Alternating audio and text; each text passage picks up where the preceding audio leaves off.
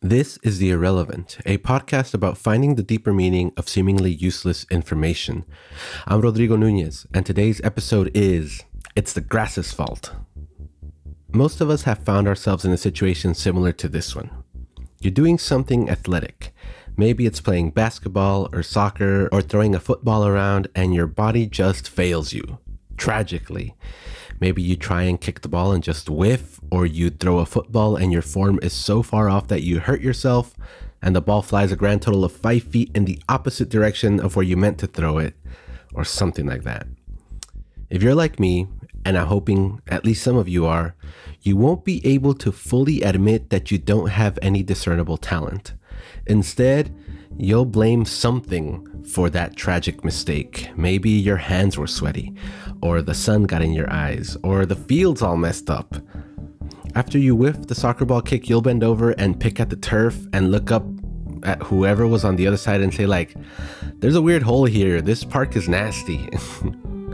I know you've done something similar, right? It's not just me. And even if you're not agreeing with me now, I know it happens. Even at the professional level, even in the NBA or even in the Premier League, where Leeds United pulled the flashiest, "this grass sucks, bro" move of all time.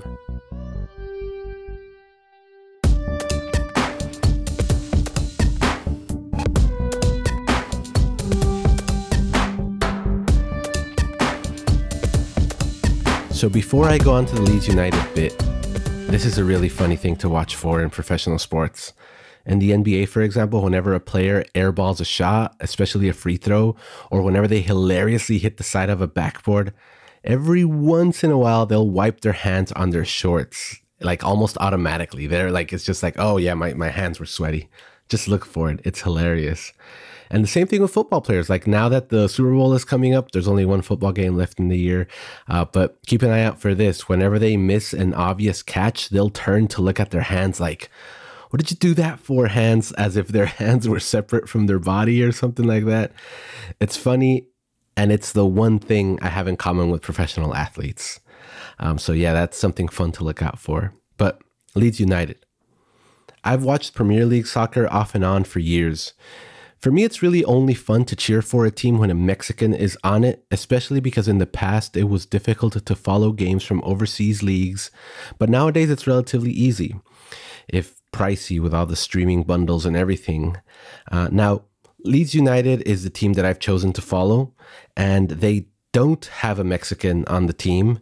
They do have a Rodrigo, but that doesn't count because he's Spanish. So yeah, I chose to follow them because Leeds were perennial underdogs. They used to be a relative giant in English soccer until they fell from grace in the 90s. They struggled to come back up to the top level for decades, failing spectacularly every year. They were a has-been team, a relegated, they were perennial losers, and they always found a way to screw it up. They were kind of like the English Cruz Azul, if you follow Mexican soccer, except they were even in the lower division. They were in the second division, so they were even worse off than Cruz Azul.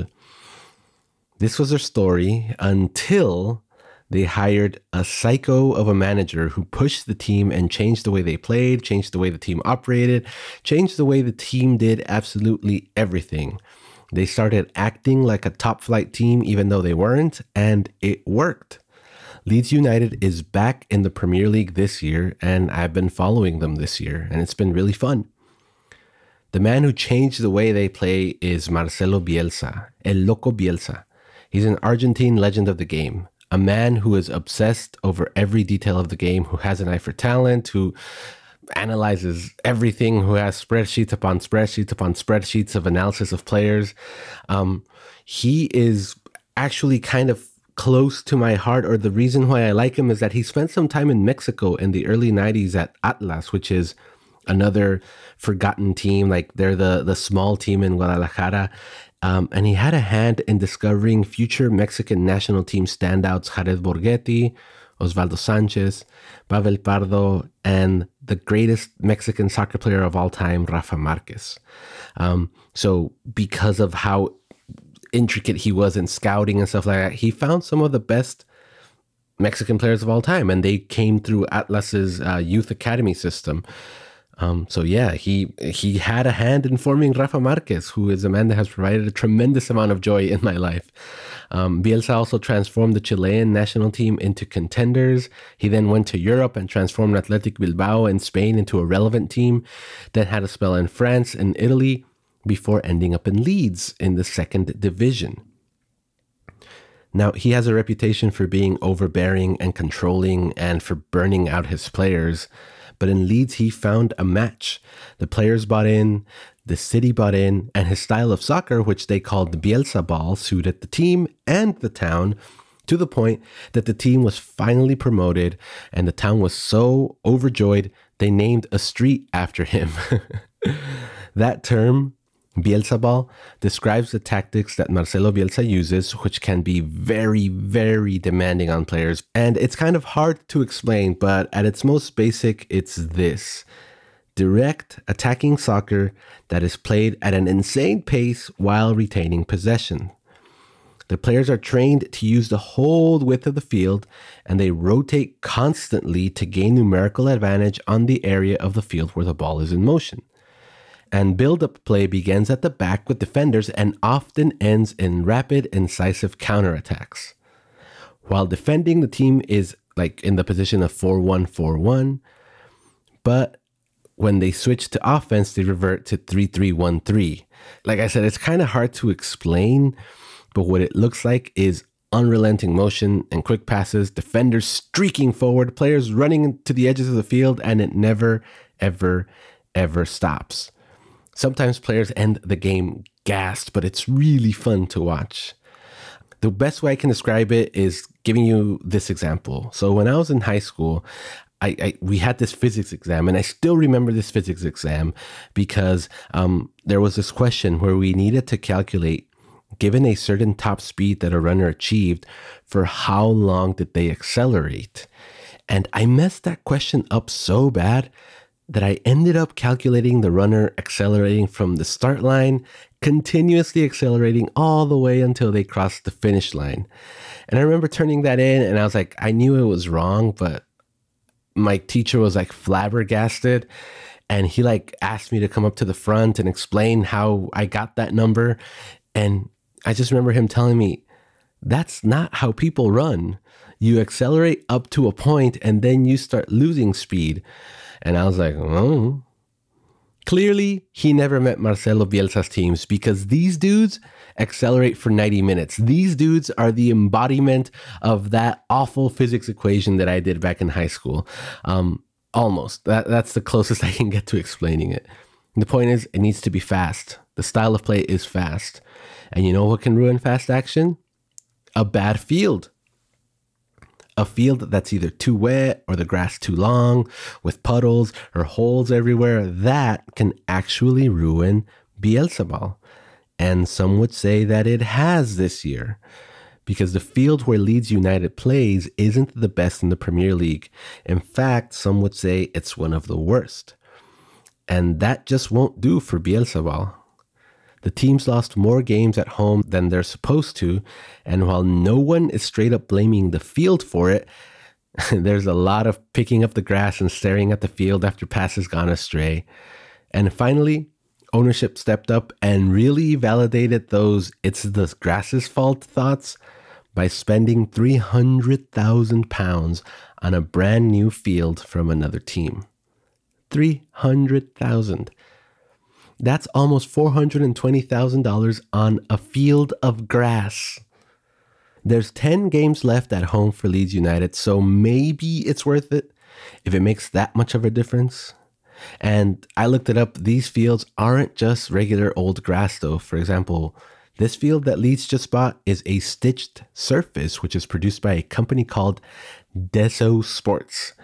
This field is a blend of artificial grass, the kind that you see in like NFL football fields, and natural grass. The whole field is only about 5% synthetic blades deployed uniformly on top of a bed of sand. Then the grass seeds are sowed, allowing the roots of the grass to entwine themselves with the synthetic turf, which makes the grass more resilient, while also allowing for improved drainage. And apparently, it's also worth more than I'll earn in a handful of years. A lot of teams have these types of fields, though, like Barcelona, Liverpool, Paris Saint-Germain, Juventus. Wembley Stadium has this type of field. Tottenham, which is the field that Leeds United bought it from, and now Leeds United. And what's even crazier is that that field is going to get ripped out at the end of this season anyway. Because right now they're just replacing the surface alone, but when the season finishes, they will dig out and replace everything underneath it.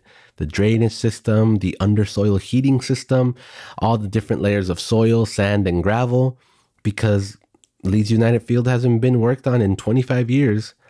So clearly the grass is a huge deal for all Premier League teams, but especially the ones that want to play faster and faster and faster and faster. Now, considering that simply being in the Premier League could get the team a prize of close to £100 million, it makes 300,000 seem like not that big of a deal, right? So while it may seem like a ridiculous cost, maybe it's not. It's just mind-blowing the scale of money being spent that enough players looking down and kicking the turf after a missed run or a pass can lead to, and how even at this level, the Premier League, with this coach, a man who is meticulous in tracking analytical data, this grass is so bad, bro, is still a thing. And there's a whole industry based around it. There's not only companies that make these synthetic grass, there's like grounds crews and construction crews and everything that's specialized in making sure that the grass isn't to blame. There's a whole sector of the economy that exists in the world because of the thing that we all do when we screw up in sports, which is blame the grass.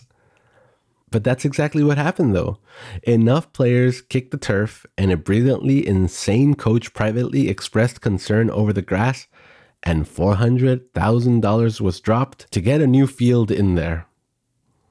Now, as of the release of this episode, Leeds has yet to play on their brand new $400,000 5% synthetic field, but they will on the 3rd of February, and I will be keeping a close eye to see if anyone blames the grass for some mistakes they make. But I can already guarantee you that someone will.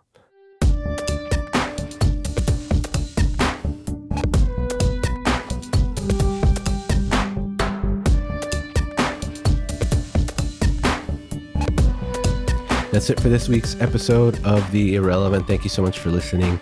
I know that earlier I had promised a series on how NFL owners got their money, and I plan on doing that also, but when I saw how much was spent on a field of grass, I had to look into it, especially because it came from such a team that I follow. So I hope you enjoyed it. I hope you learned something or got something out of it. If you like this episode, share it with a friend. Leave us a review on Apple Podcasts or podchaser.com. See you next time, and as always, OR4 did nothing wrong.